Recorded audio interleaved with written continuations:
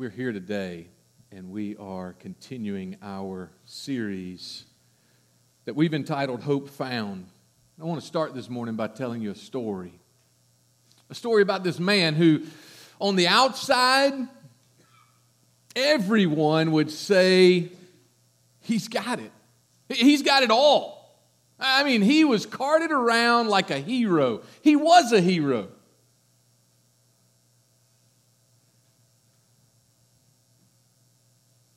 For 2.5 years, this man by the name of Louis Zamperini, otherwise known as Louis, every single day was tortured. He was tortured in a Japanese imprisonment camp. He was tortured because he would not break. Now, after World War II, he had been carted around month after month for years, 2, 3, 4 years. They held events just for him to come and speak, to come and be seen. And on the outside, everything was great, but on the inside, everything was broken. Louis Zamperini, who in one of those events found his wife Cynthia, everything was breaking up. But before he was tortured in an imprisonment camp, he was a hero because he was an Olympic runner. He was nicknamed the Torrance Tornado for how he went about the track. There was something that running engaged this teen. He ran because of his past. He ran to try to get away from his past, but mainly he ran because he loved and enjoyed running. At the time that he was running track as a teenager, questions started in that world. Can there be a man who would run a sub 4-minute mile? He set out to prove that was just the case. He was running a mile in the Olympics. And that last lap of the mile, he was so far behind, there was no way that he was going to win. But that last lap, he ran it the fastest that any man has ever run the last lap of that mile race. He ran it so fast that a man in the stands by the name of Adolf Hitler said, "I don't care about talking to the winner. I want to talk to that guy." And so Louis was ushered up there in Berlin, and he shook hands with Adolf Hitler, and Adolf Hitler said, "Something's astounding." Not really. He said, "You're the guy who ran a fast last lap." And that was it. But it stuck with Louis.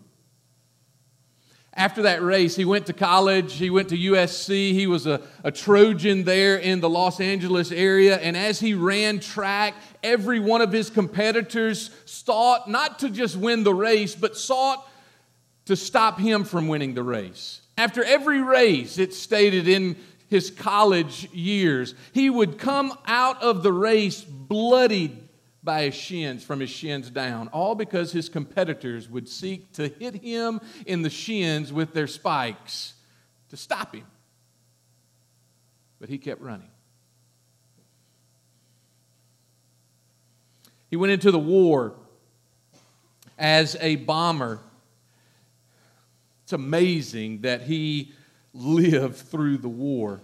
It's amazing that he made it to the imprisonment camp. He made it to the imprisonment camp after his airplane, titled Superman, was hit with some 200 bullets. Some 20 cannons hit the ship, hit the fuselage of the ship. Most of them made an imprint bigger than somebody's face. Yet the plane continued to fly.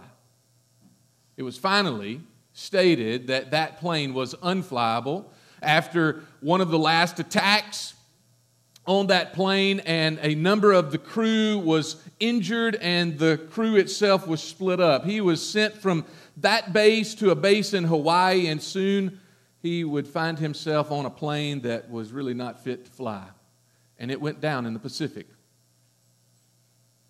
3 members, himself and 2 others, lived through that crash, and they were set adrift for 47 days in the Pacific. 47 days. Day 26, a bomber came over them, and they thought that it was an American plane, and they shot the flare, and it started circling, and it soon brought out its machine guns, and it hit the life raft 48 times. Zamperini, not Zambini, that's a hockey thing. Zamperini hit the ocean. For 30 minutes, this plane circled over them.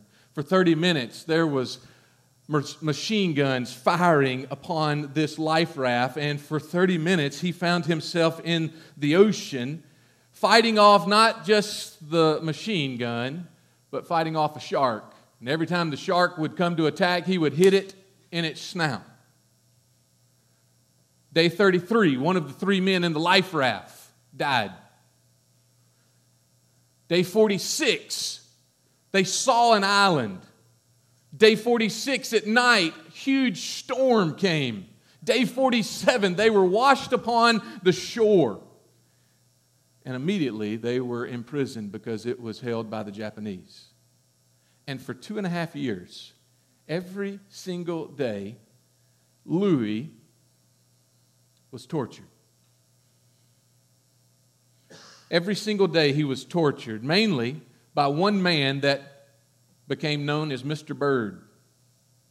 Mr. Bird was the chief officer of the camp, and for 2.5 years, he tried his absolute best to break Louis.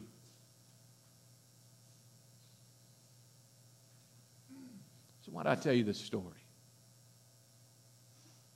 I tell you this story because even though some of you and we've never seen an imprisonment camp with our eyes, let alone ever been physically enslaved in a prison camp. But for 2.5 years, this man was. We have never been imprisoned as a people, as an individual, as a group, yet this man was. So why do I tell you this story?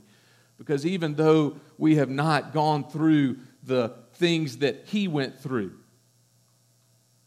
you and I can easily find ourselves in the same place where he was. You and I today might find ourselves, I dare say there are some of us in this room that are entrapped just like he was entrapped. That we are enslaved just like he was enslaved. We are living a life that on the outside everything looks great, but on the inside there is shambles because there seems to be no hope. Colossians chapter 1, we continue our study on this subject titled Hope Found. Let me read for us verse 19 through verse 21, and we continue to see what our hope is found in, who our hope is found in. If you have a copy of God's Word, turn to Colossians chapter 1. If you don't, the verses will be on the screen. Let me read them for us as we see hope found in the cross of Calvary today. Paul wrote these words in Colossians chapter 1, verse 19, "For in him all the fullness of God was pleased to dwell." Last week, that's what we saw. We looked at the attributes, we looked at the characteristics of who Christ was, and time again, verse after verse in this passage, we saw that all the fullness of God was pleased to dwell in Christ because of who Christ is. He is the image of the invisible God. He's the firstborn from the dead. He's all of those things. Everything that's been created was created in Him and by Him, through Him and for Him. So in Him all the fullness of God was pleased to dwell. But continue that sentence in verse 20. It says, and through Him So last week we talked about Him, all those things that are in Him. This week I want us to see what happens through Him. Through Him, God reconciled to Himself all things, whether on earth or in heaven, making peace by the blood of His cross. And you, who once were alienated and hostile in mind, doing evil deeds, He has now reconciled in His body of flesh by His death for one reason, in order to present you holy and blameless and above reproach before Him. Heavenly Father, God,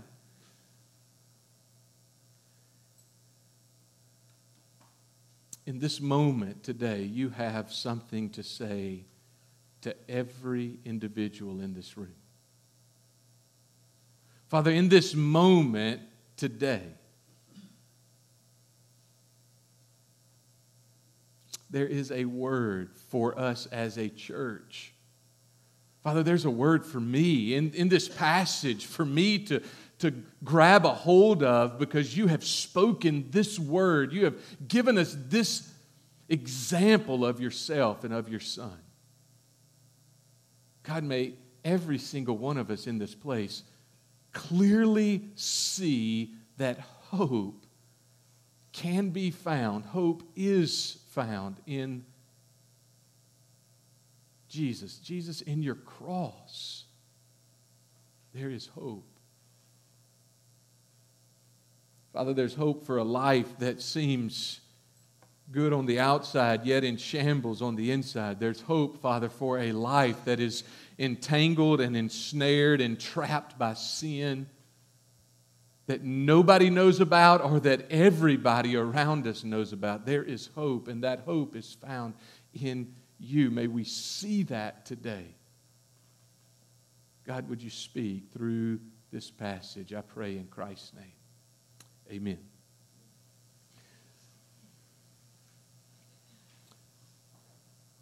Two points this morning from this passage. The first is this, that hope is found in a new relationship with God. Hope is found by having a new relationship with God.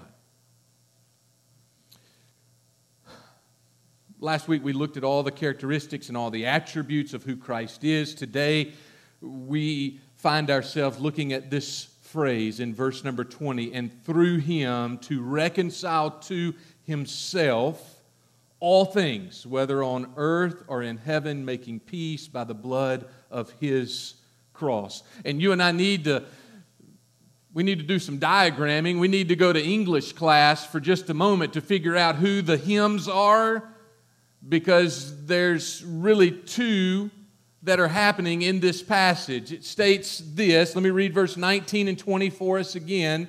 He says this, for in Him, in Christ, all the fullness of God was pleased to dwell, and through Him, through Christ, to reconcile to Himself, to reconcile to God all things, making peace by the blood of His cross. Christ's, Jesus' cross. The way that you and I can have hope in Christ is through that blood of His cross.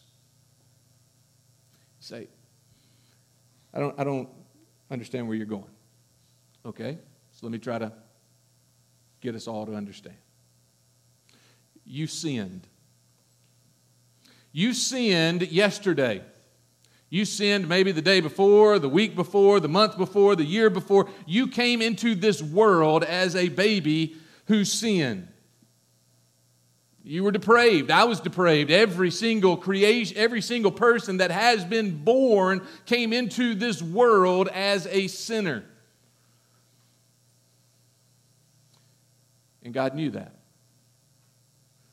And God knew that before you came into this world. God knew that before He even created this world, because before the foundation of this world, He had a conversation with Himself, His Son, Jesus, and said, one day you're going to have to go and you're going to have to pay for their sin.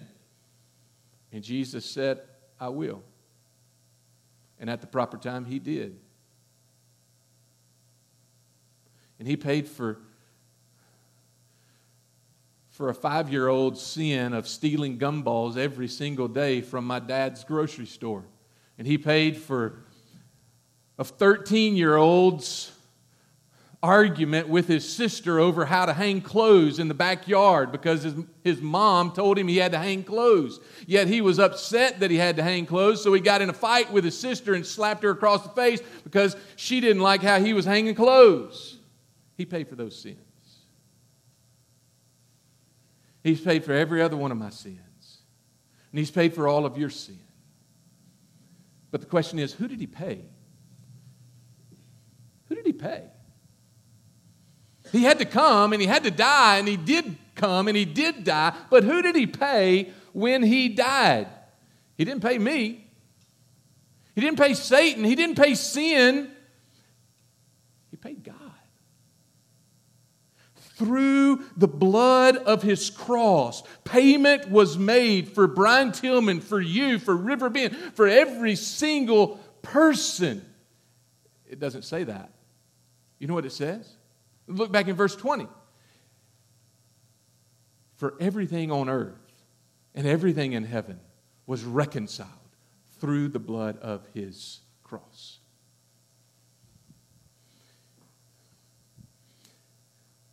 On the screen, you'll see a verse. Romans chapter 3, verse 26 states this. In Romans chapter 3, verse 26, it was to show His righteousness at the present time, so that the reason that He went to the cross, here's some context behind this. The reason He went to the cross, the reason that He did what He did was so that He might be just and the justifier of the one who has faith in Christ, the one who has faith in Jesus. The reason that He went to the cross was because He wanted you justified. But He was just, so there had to be payment for sin. I could not just get away with it and say, you know what, yeah, that was just because I was 5. That was just because I was 13. That was just because I was 43 that I did that. No. Somebody had to pay. I'm reading through Leviticus right now in my quiet time, and it is amazing to see. You're like, Leviticus is amazing? Yeah, Leviticus is amazing to see. Go read chapter 1.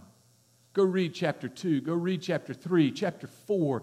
As it states, all these different sacrifices are being made. Sacrifice for the burnt offering, sacrifice for the grain offering, sacrifice for the sin offering, sacrifice for the peace offering. All of these offerings are made. And every single one of them states why they're made. For the Lord. And there was a payment, a sacrifice that was made outside of Jerusalem one day, nailed to a cross for the Lord. Pay Him. And you and I can have hope, because this one who was just is also the justifier. I was thinking about it this week, and there's another passage in Psalm chapter 51 where you all know the guy. You've heard of this guy. This guy's by the name of David, and this guy was the greatest king of his day. He had everything that he wanted, and something happened, and he wrote about it in chapter 51, verse number 4.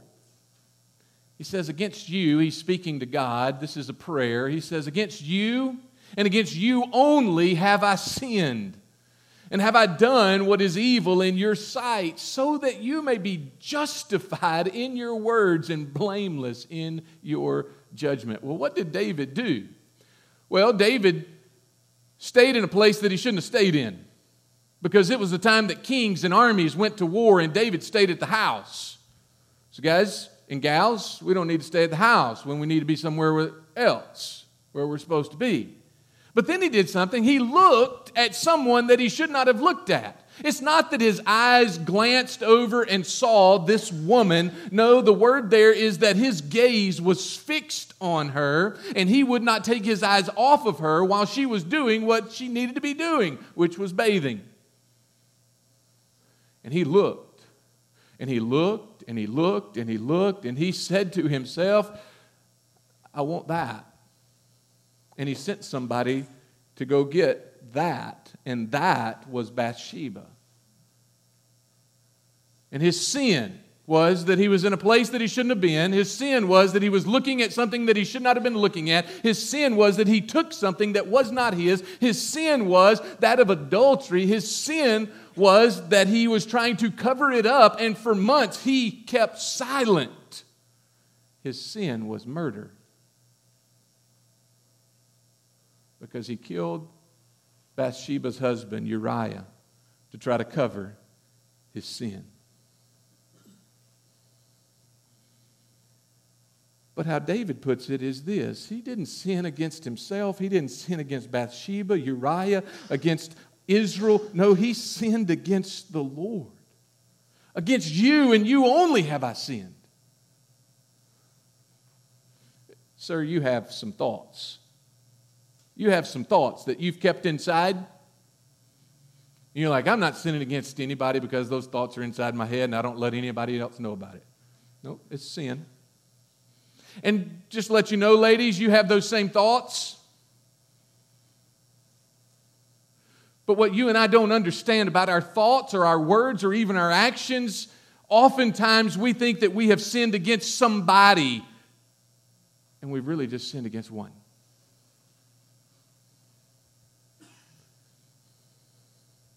And the way that you and I can have hope today is by understanding that our sin is against Him. So second, we see this, not just that hope is found in a new relationship with Christ, but let me try to draw the net with the second point. The second point is this, that peace is found by His cross. And the peace by His cross, it brings hope for you and me today. I'm going to read a long passage of Scripture. It is the story of the cross. And as I read it, I want you to think about what Jesus did for you. As I read this passage, as I read the text in Luke's Gospel, Luke chapter 23, you can follow along in your copy of God's Word, or you can look at the screen as I read it. But I want you to think about this. He did all of this for me. He did it for you. The reason He went to the cross was because of you. The reason He paid the price that He paid was because of you. And here is what He states in chapter 23, verse 26. Luke records the crucifixion this way. And as they led Him away, they led Jesus away, they seized one, Simon of Cyrene, who was coming in from the country, and they laid on him the cross to carry it behind Jesus. And there followed Him a great multitude of people and of women who were mourning and lamenting for Him. But turning to them, Jesus said, now let's stop for just a second. What has happened to Jesus? Jesus has been up all night. Jesus has gone through some 5 courts in a night's span. Jesus has been tied to a post and has been whipped with a cat of 9 tails by a professional who knew exactly where to place that cat of 9 tails, that whip that had glass and bones and lead in it to pound the flesh. Jesus was so weak that He fell, and they had to get somebody to carry His cross. And now when He hears people mourning and lamenting for Him, He turns to them and says, hey, don't lament for me. Don't mourn for me. The compassion that Jesus has. He says, daughters of Jerusalem, do not weep for me, but weep for yourselves. Do not weep for me, but weep for your children. For behold, the days are coming when they will say, blessed are the barren and the wombs that never bore and the breasts that never nursed. Verse 30. Then they will begin to say to the mountains, fall on us, and to the hills, cover us. For if they do these things, then the wood is green. What will happen when it is dry? 2 others who were criminals were led away and put to death with him. And when they came to the place called the Skull, they were crucified. There they crucified him and the criminals, one on his right, one on his left. Jesus said, Father, forgive them, for they know not what they do. And they cast lots to divide his garments, and the people stood by watching, but the rulers scoffed at him, saying, he saved others, let him save himself, if he's the Christ of God, his chosen one. The soldiers also mocked him, coming up and offering him sour wine and saying, if you're the king of the Jews, save yourself. There's also an inscription over him, this is the King of the Jews. One of the criminals who were hanged railed at him, saying, are you not the Christ? Save yourself and us. But the other rebuked him, saying, do you not fear God, since you are under the same sentence of condemnation? And we indeed justly, for we are receiving the due reward of our deeds. But this man, he's done nothing wrong. That criminal said, Jesus, remember me when you come into your kingdom. And he said to him, truly, I say to you, today you will be with me in paradise. And here's the death, verse 44.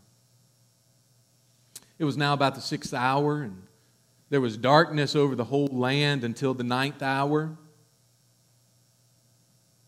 while the sun's light failed. And the curtain, we sang about this just a moment ago, and the curtain of the temple was torn into 2. Then Jesus, calling out with a loud voice, said, Father, into your hands I commit my spirit. And having said this, he breathed his last. Now when the centurion saw what had taken place, he praised God, saying, certainly this man was innocent. And all the crowds that had assembled for this spectacle, when they saw what had taken place, returned home beating their breasts. And all his acquaintances and the women who had followed him from Galilee stood at a distance watching these things. Now, there was a man named Joseph from the Jewish town of Arimathea. He was a member of the council, a good and righteous man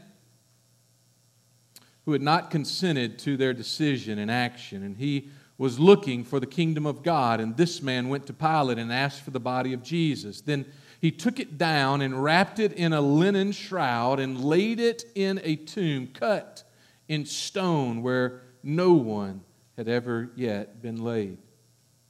And it was the day of preparation, and the Sabbath was beginning. The women who had come with him from Galilee followed and saw the tomb and how his body was laid. They returned and prepared spices and ointment. And on the Sabbath they rested according to the commandments. In that passage, we see the cross.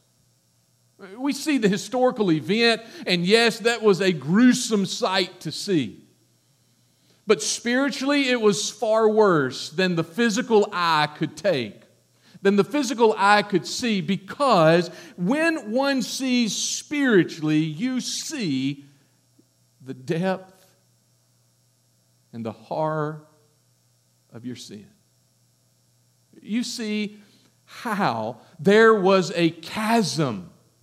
There was a cliff, and you were on the side of the cliff, and there is nowhere for you to go because your relationship with God is failed.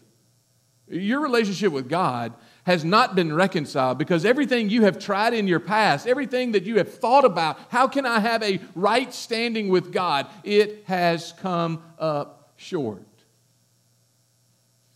And here is this one who is paying a price that he did not deserve to pay.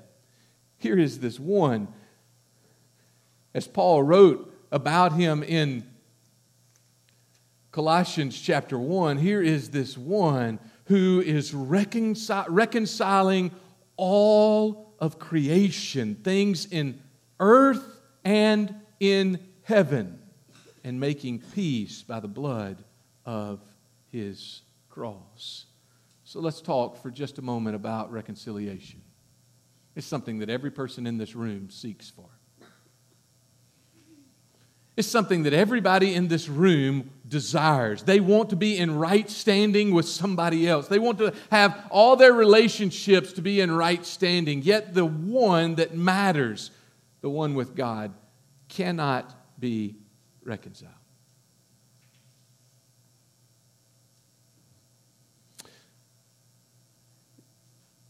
Oftentimes, you and I skip over. We don't think about what he did on the cross. Because honestly, what he did on the cross allows you to have a right relationship with your parents. You know, those parents that may not have accepted your desire or your path for the life that you're now living, or maybe they didn't accept the person that you married. They didn't accept the career choice that you made 15 years ago, 20 years ago. And it's just in the back burner. It's just on the back of the table, and you don't bring it up, but it's still there. But because he died, your relationship with them can be reconciled.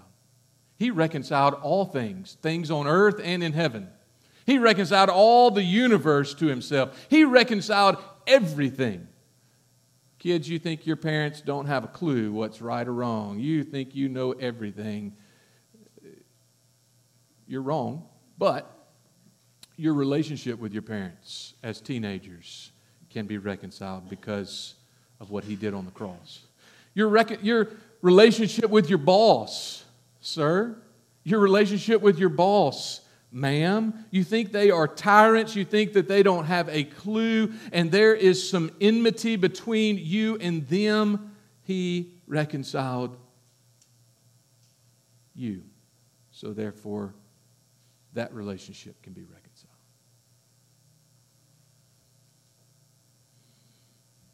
Let me close by telling you the end of Louis' story. The year was 1950. Louis made his way. It's not even been 5 years since he was set free from those imprisonment camps. Louis made his way back to Japan. But Louis was changed because in 1949,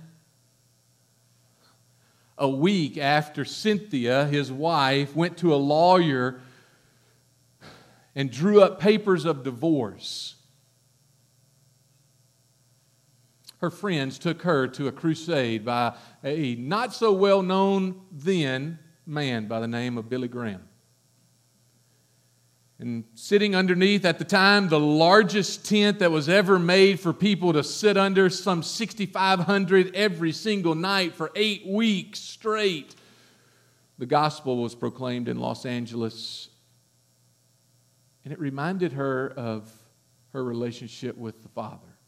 It reminded her of her relationship with Jesus, something that she had put on the back burner, and she came back to him. And then she went to her husband, who was at home, an alcoholic, drinking away all of his problems, all of his nightmares, all of his torture, who thought life was great, but life was terrible. And he told her, she told him, she said, "Here are the papers that I had drawn up for a divorce, but I was reminded tonight that as a believer, that's not how I'm supposed to be. So therefore, I'm not going to divorce you, but I would wish that you would come with me to the crusade." And the next night he went to the crusade and he got saved.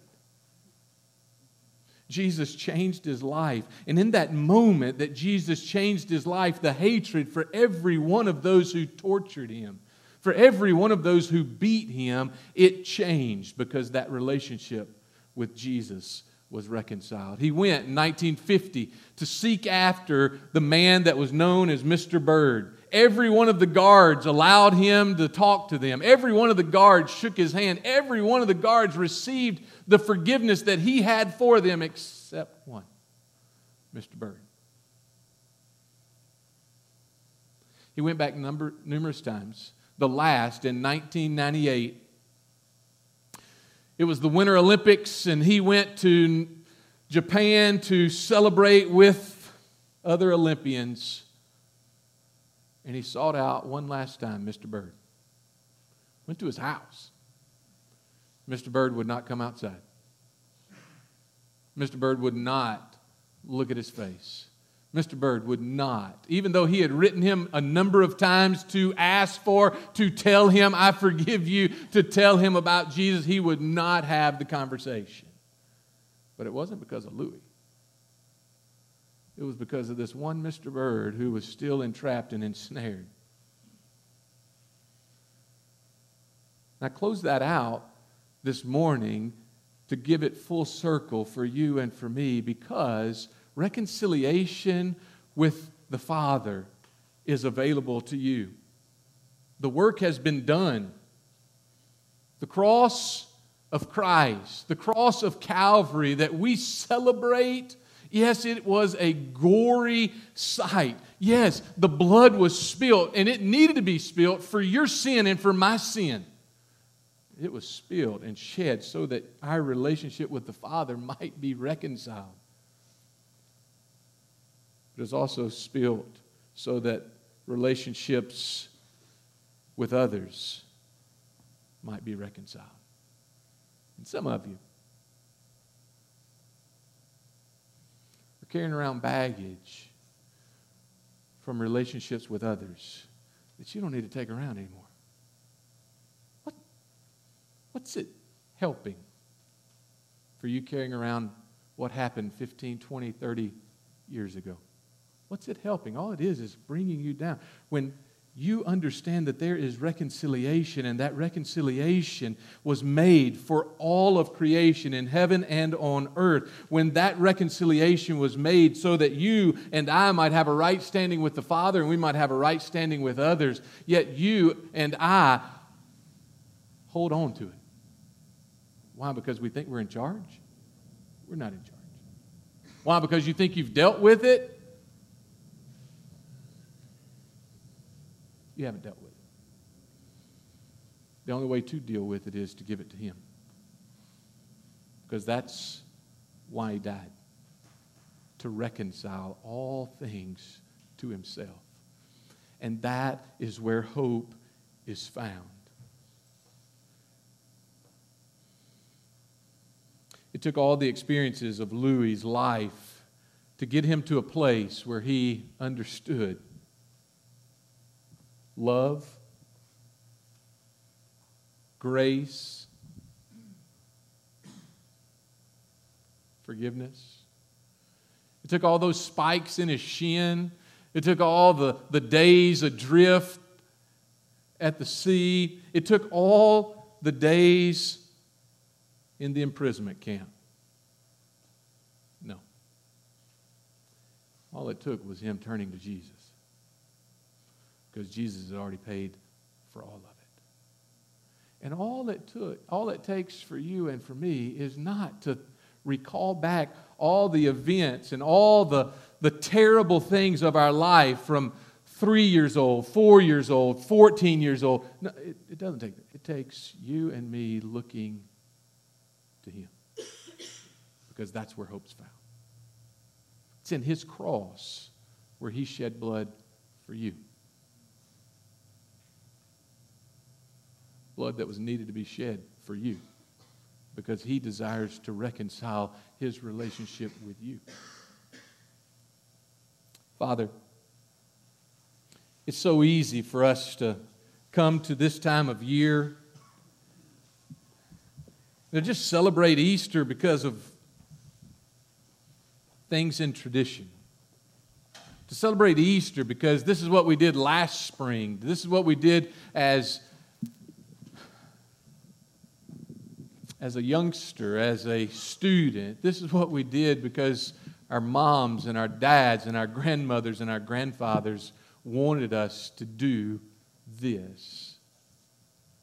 In actuality, Father, this,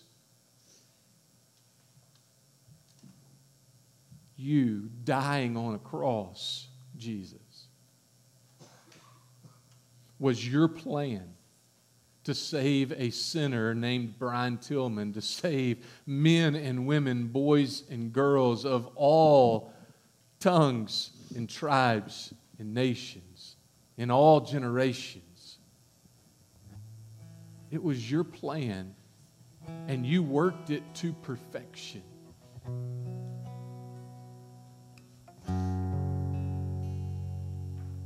Jesus, I pray that